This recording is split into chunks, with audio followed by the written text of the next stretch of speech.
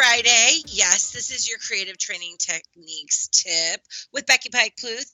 And today we are looking at confidence. My daughter recently went off to college. Any of you guys have college kids? Oh, or not even thinking of college yet, right? You could have small ones. You could have ones that are graduated. We're all across the market. But I will tell you that she has now a totally different perspective on confidence and what it takes to have confidence in a brand new group of people that you're now living with, and mama's not there. It's a big change. And one of the things that she and her sorority do is they focus on confidence of young girls, and I love it. I love that they're helping girls see their potential. And so today we're going to be talking about that, but not her, right? We're talking about building confidence for yourself as a trainer. So you're going to think about how confident you are on a scale of 1 to 10, 10 saying, I am very comfortable in that ability, and 1 saying, you know what, I don't even know how to spell confidence. I don't know if I can even get there. So I'm just going to give you a few of my favorites. There are all sorts of other ideas that you could add in here, but here are a few that I think help build your confidence even before you can, get on stage. Number 1, mentor a colleague. How confident are you in your ability to do that? 1 to 10. Why does it matter? Well, if you can say it and talk someone through something and mentor them on it and help them get better, that's going to just increase your confidence level. And your manager is going to see, wow, that person knows a lot. Next is analyzing a task. Are you able to see tasks that you've done, wrap it up in a nice picture, give it to your manager, say, here's what I've been working on. So analyzing a task is number 2. Writing objectives is massive. If you don't know how to do that, we have a class called a crash course. It's 2 days on instructional design, or we have a 3-day workshop it's face-to-face on instructional design. Writing objectives is a huge part of that, and how to get it right is really important and significant. So remember, you're giving yourself a scale 1 to 10, 10 being high in your confidence level. What about planning a session? How confident are you there? If you're anywhere in the middle numbers, it means you could probably do it yourself. If you're on the lower half, you probably need to get someone to proofread and maybe bounce ideas off of. Number 5 is constructing a performance test.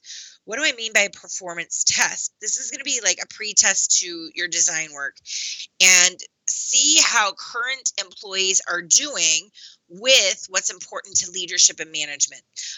And that's just a visual. That could be you on the job with someone.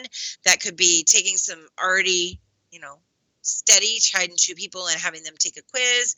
Whatever that looks like, we need to see where performance is at. And constructing a test is one way to get there. Also, it's really important to ask questions and then answer questions. When you're designing or getting ready, you're building your confidence.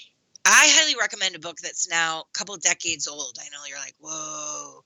But it's called The Question Behind the Question. And I love that book. It's evergreen.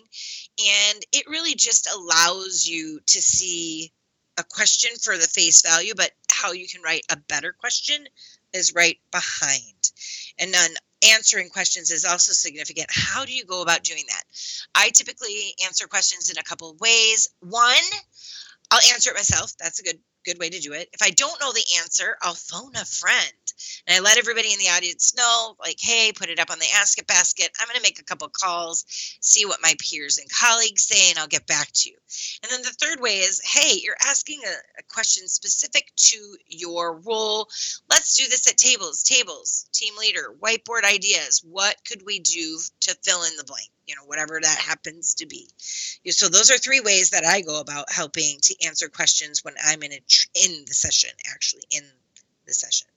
Providing feedback is going to be key, especially if you do like presentation skills classes as part of your curriculum. You need to be able to give good feedback in a kind manner.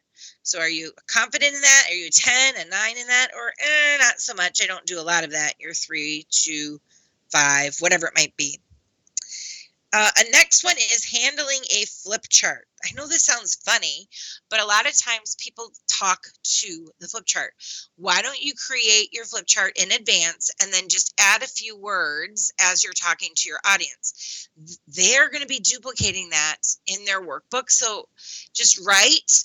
What I say is talk, turn, twist. We're going to talk about what we're going to be writing. We want to turn and write it, and then we want to twist back and put our hand on the board where we want it, saying, hey, here's what we're looking at. So those are just a couple of confidence questions for you to ask yourself when you're getting ready to kind of plan your next session or start rolling it out. We'll see you next Friday for another creative training technique tip.